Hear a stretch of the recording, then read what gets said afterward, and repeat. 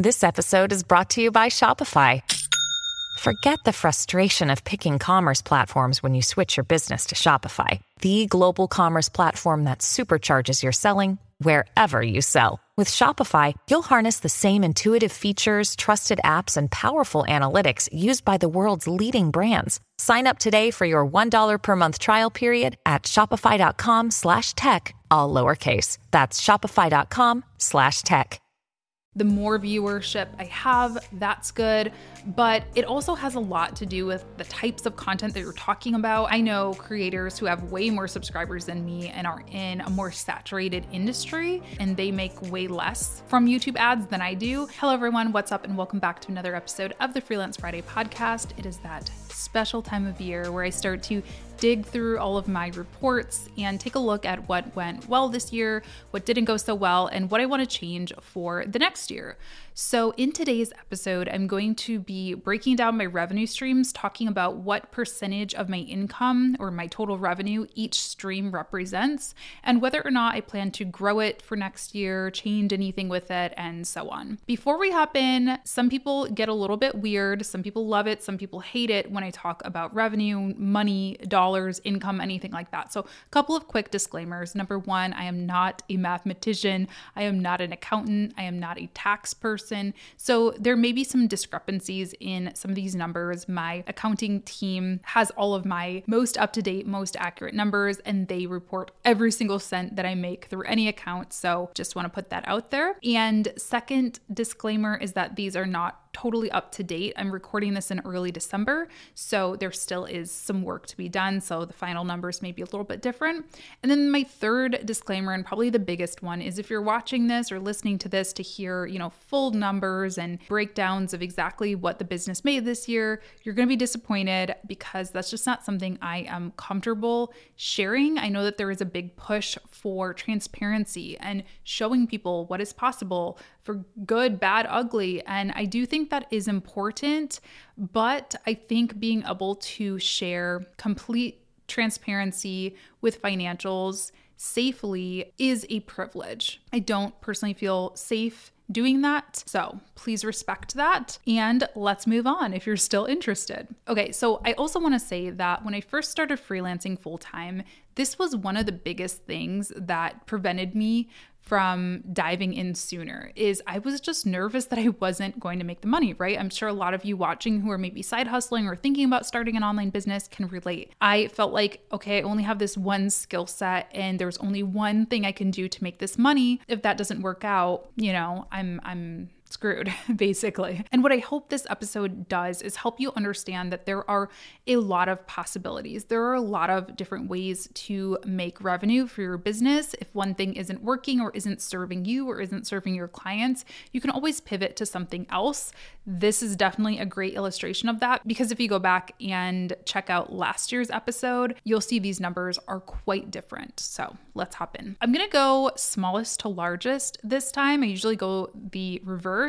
We'll start with two that I actually don't have accurate numbers for. Again, my accounting team does. They know the data on it. I have like a really quick at-a-glance spreadsheet that I use to just track like daily receipts. And these two are actually so small that they don't even make it on there. The first might be surprising to some of you, but it's the Freelance Friday Club. It is my membership group. So this is something I launched about 2 years ago, a year and a half ago. It's basically an accountability group. We get on mastermind calls every other week with one another. We have kind of a group forum where we all chat. I check in on it every single day and answer questions, review people's websites, like just do a lot of sort of group coaching in that community. And I love it. I've met so many amazing people in there and it's just a lot of fun. But with that said, it is not a revenue generator for me. And I actually made a tough decision to pause enrollment on it. So everybody who's in it still has access to it. We're fulfilling our promise to them.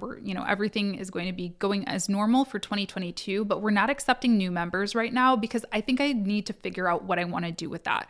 I think that we either are going to need to raise the rate, again, not for existing members, but for new members, we're going to need to raise the rate to make it financially doable, or we're going to need to actually go through like a proper launch for it, which is something that I never really did. I never really launched launched it. It just kind of like popped up one day. I wouldn't say it's a failure because again, I've had amazing connections. A lot of people who join that group do end up going on to take a course or work with me one-on-one for coaching when I was doing that.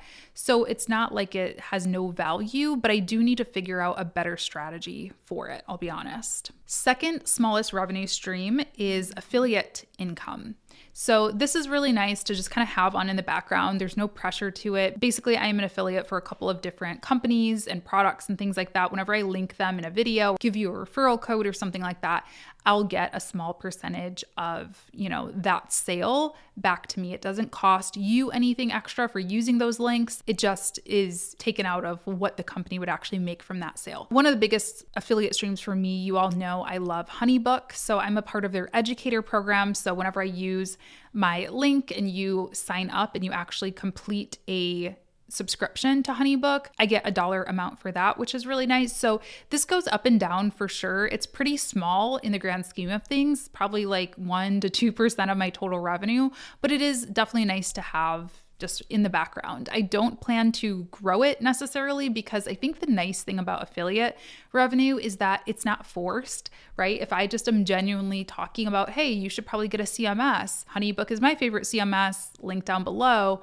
versus me having to be like, oh, I need to make, a couple $100s today. Let me make a video about HoneyBook, even if that's not genuine to me. So I don't plan to grow it. It's just something that's there. Number 3 is coaching. Coaching represented about 4% of my revenue this year, which sounds really small when I say it out loud, but I only coached for a couple of months actually. January, I think I burned myself out, to be honest, because my January this year was just a whirlwind of discovery calls, of onboarding sessions, of one-on-one coaching. And I want to be clear, I love one-on-one coaching. I love everybody that I worked with over these past few years as a one-on-one coach. Seriously, some of my favorite people that I've ever met on the internet. But it is a lot of work for sure. And I definitely think I burnt myself out on it. I really stopped doing one-on-one coaching in the weeks leading up to my wedding in May. So pretty much after that, I came back from that. Then I hopped into a cohort-based course, which we'll talk about a little bit later. And I just never really went back. Yeah, that was a small percentage of my revenue this year, but it was definitely there. Do I plan to change it for 2022? Not really. I don't think that I'll be opening up my 3-month coaching program again in 2022. I may open up some one-on-one sessions, just like hour-long sessions, because I will be honest that they're really fun every once in a while, but I do like the freedom that comes along with some of the other things that I'm doing instead. And I also will say that I think I've seen even better results. Not that anyone's ever told me, hey, I hated your coaching program, it sucked. No one's ever told me that. But I've seen a lot more really beautiful results from the cohort-based course option that basically replaced the coaching. I've just seen a lot more tangible success. I think it's due to a lot of different things. I think it's due to community. I think it's due to just having a more structure or organized structure for it. That might just be my area of expertise. I'm just better at teaching in that way. No plans to really bring coaching back. Number 4 is one that has grown quite a bit, if I am not mistaken, and that is brand deals at 8.5% of total revenue. This year, one of the big staffing changes that I made was I hired a partnerships manager to help me manage some of these potential brand deals. This is something that I've notoriously been pretty back and forth on my opinion about. I worked with a partnerships manager when I first kind of started my YouTube career, if you will, and I felt like they were very predatory. They took advantage of me. They did nothing to help me at all. And I kind of got a bad taste in my mouth about partnership managers. But last year, 2020, I was seeing a lot more requests for me to work on sponsored content, sponsored videos, and sponsored Instagram posts. And I just didn't have the bandwidth to be able to take those on and or negotiate them, really get what I deserved from them. I felt like I would get myself in deals where I was really, really undervaluing myself. I'd be like, okay, fine, I'll do this video for, $700 or $1,000 or whatever. And then they would be like a nightmare sponsor where they would be asking for revisions and they'd be asking for like 5 different posts. And it just really put a bad taste in my mouth. But at the same time, I did feel like there was a lot of opportunity there. And also, creating this content is a lot of work. It does represent some of my revenue, as you'll see in the next line item here, but it's not a lot compared to all the other things I do, and it takes up the biggest amount of my time. So I do need to have something to fuel this to make it make sense, you know? So I brought on a partnerships manager who is really amazing. He actually started as a viewer, and so he really understands my brand. He understands my values and, you know, really makes sure that we're not partnering with brands who are sketchy or weird or demanding too much of me. And he also really understands my value and has the time and the energy and the ability to negotiate on my behalf. Because this is something else. It's not just about the time. It's also incredibly awkward and kind of dehumanizing to negotiate for yourself. At least it was for me, because you get on these calls and they just look at this spreadsheet and they're like, oh, well, you don't have as many followers as this influencer that we worked with, and she's one of your competitors, and we'll just go work with her. And it's like, it just feels very slimy when you're the product. All that to say, he has been able to really do a good job getting me what I feel is a very fair rate and work with some really cool brands. We worked with HubSpot Inbound this year. We worked with Later. We've worked with Vidyard, one of my favorite tools of all time. For next year, I think I would like to grow that. But again, similar to the affiliate income, I want it to be in a very authentic way. I don't want to say we need a sponsor for every video we put out, no matter what, and start taking on these weird brands that don't help you all, because at the end of the day, that has to be my focus. And for anyone who's thinking, how can I replicate this strategy for myself? I think that's the goal. Is you need to make the brand partnerships a part of the content and part of the value that you're giving in that video. It can't just be like clearly just a money grab. You need to really make sure that it is going to be useful, because you will lose your audience if you don't. If you just start to become this spam bot, you'll lose your audience, and then you're not going to be able to work with brands because then you don't have the numbers, and it's this whole kind of cycle. So yes, I plan to grow it, but only if it can be done in a good, authentic way. The 5th largest revenue stream for 2021 was YouTube. So I am a part of YouTube's partner program. So I get paid for ads that run across my videos and on the sidebar of my videos and things like that. And it's really hard to explain what the calculation is for this. I really don't even understand myself, if I'm being honest. Definitely watch time helps. So the longer people watch my videos is good. The more viewership I have, that's good. But it also has a lot to do with the types of content that you're talking about. I know creators who have way more subscribers than me and are in a more saturated industry, or an industry where maybe people tend to be a little bit younger and they make way less from YouTube ads than I do. And then the reverse is true too. I know creators who have less followers than me, less views than me, but make more than me. It is a really weird thing to calculate, and Social Blade is wrong. I will just say that. Social Blade is absolutely not fact. So anyway, it's 12% of my total revenue, and there's not really much I can do to increase or decrease that besides just continuing to grow the brand on YouTube, which I definitely plan to do. I would love to keep up with 2 to 3 videos a week. I do think posting more has helped that number grow. Yeah, I mean, growing the YouTube is a goal in general, so we'll keep doing that, and hopefully that number will continue to raise alongside that growth. Number 6, the second largest revenue stream for 2021 was client work. Client work came in at about 14.5% of my total revenue. And I did add Upwork in there. For some reason, I had it separated in my spreadsheet, but it's all just client work. But I did stop working on Upwork, not for any negative reason. I just haven't worked on that platform since about February or March. I had one really long-term full service social media management client on there that I was still working with, but I haven't pitched for gigs or responded to anything since then. Just throwing that out there. But I still think it's great to have a profile. I'm not anti-Upwork. I just haven't worked on there in a while. But total was 14.5% for client work. That largely consisted of video content, social media strategy, some full service work, like I mentioned with the Upwork client, and a couple others, actually managing their social media, creating content for social media, doing strategies, things like that. So that number is quite a bit lower. The percentage number is quite a bit lower than what it was last year. It wasn't really super intentional. It just kind of happened gradually over time. I had been sort of planting these seeds for my largest revenue stream, which, as you can guess, is digital products and courses. I've been kind of planting those seeds over the years. And 2020, I think with everybody being home, I think with a desire to really start working for yourself for so many people with the Great Resignation, I think all of those things just kind of lined up. So it took up the majority of my time, and in turn was the largest revenue stream. So for the courses and digital products, I want to be honest with you all, because I think when people hear that courses were 61% of my total revenue this year, people are like, oh wow, so you make most of your income through passive income, right?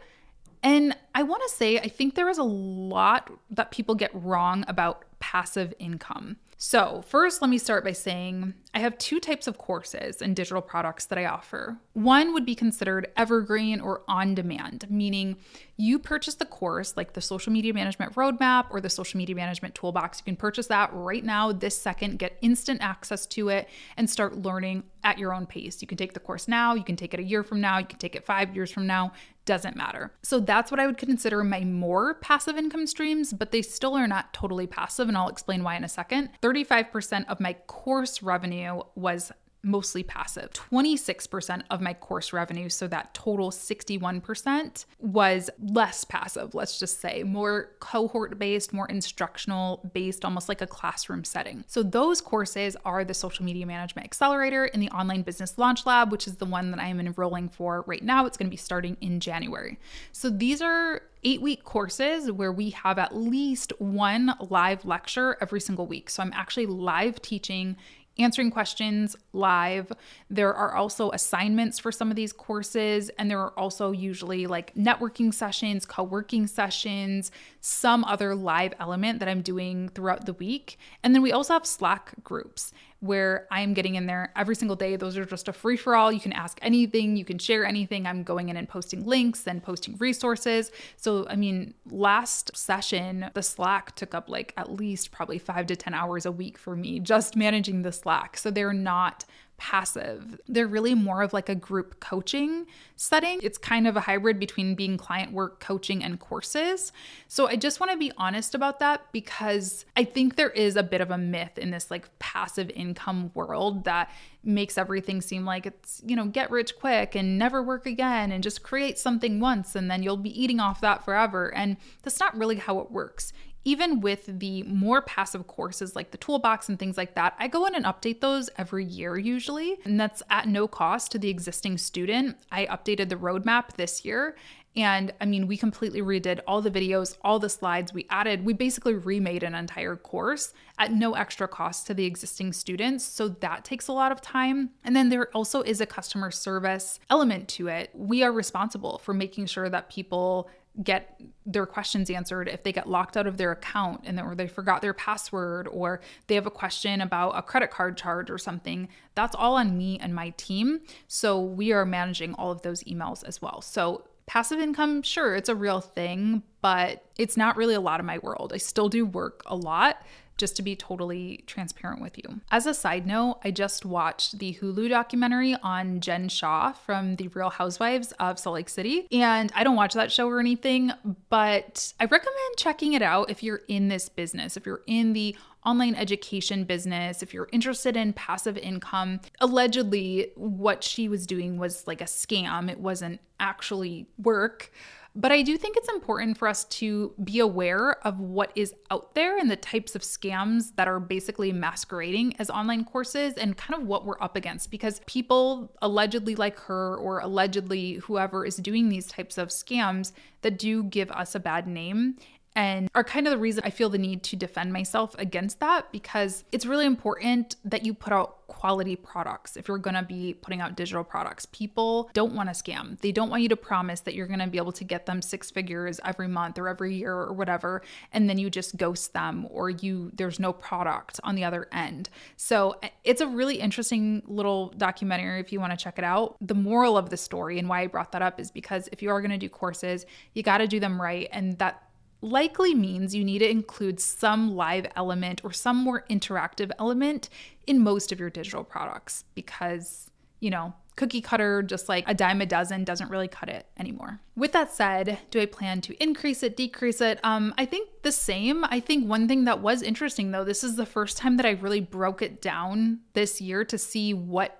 percentage was passive versus active or more passive versus active. And I'm actually surprised to see that 35% of the course sales were still those more passive on-demand courses. I definitely thought the cohort-based courses were a lot more of that bucket. So that does have me thinking, maybe, like I said, I did work a lot this year. I was pretty burnt out at certain periods of the year. Maybe I can do 2 cohorts instead of 3 this year and introduce more on-demand courses for in between or something like that, or focus on maybe driving ads to some of my evergreen funnels and things like that to really pull the lever on that instead of, grind live teaching like pretty much every month of the year. So definitely something that I'm going to put my thinking cap on about and try to figure out. Okay, so I think that is it. Those are all of my revenue streams and what percentage of my total revenue they represent. I also would be remiss to say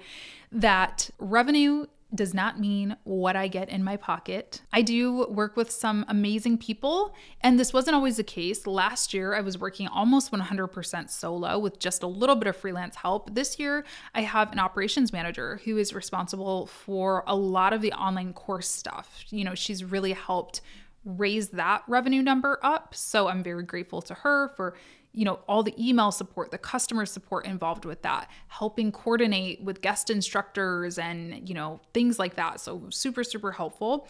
Also, I already mentioned my partnerships manager with partnerships. That one is pretty obvious, but also I brought on a video editor this year. She doesn't do all my videos, but she does some of my videos, and that definitely helps with being able to put out more content to raise that YouTube revenue number, and also maybe with some of the sponsorship money as well, because I'm able to take on more sponsorships and get those out appropriately.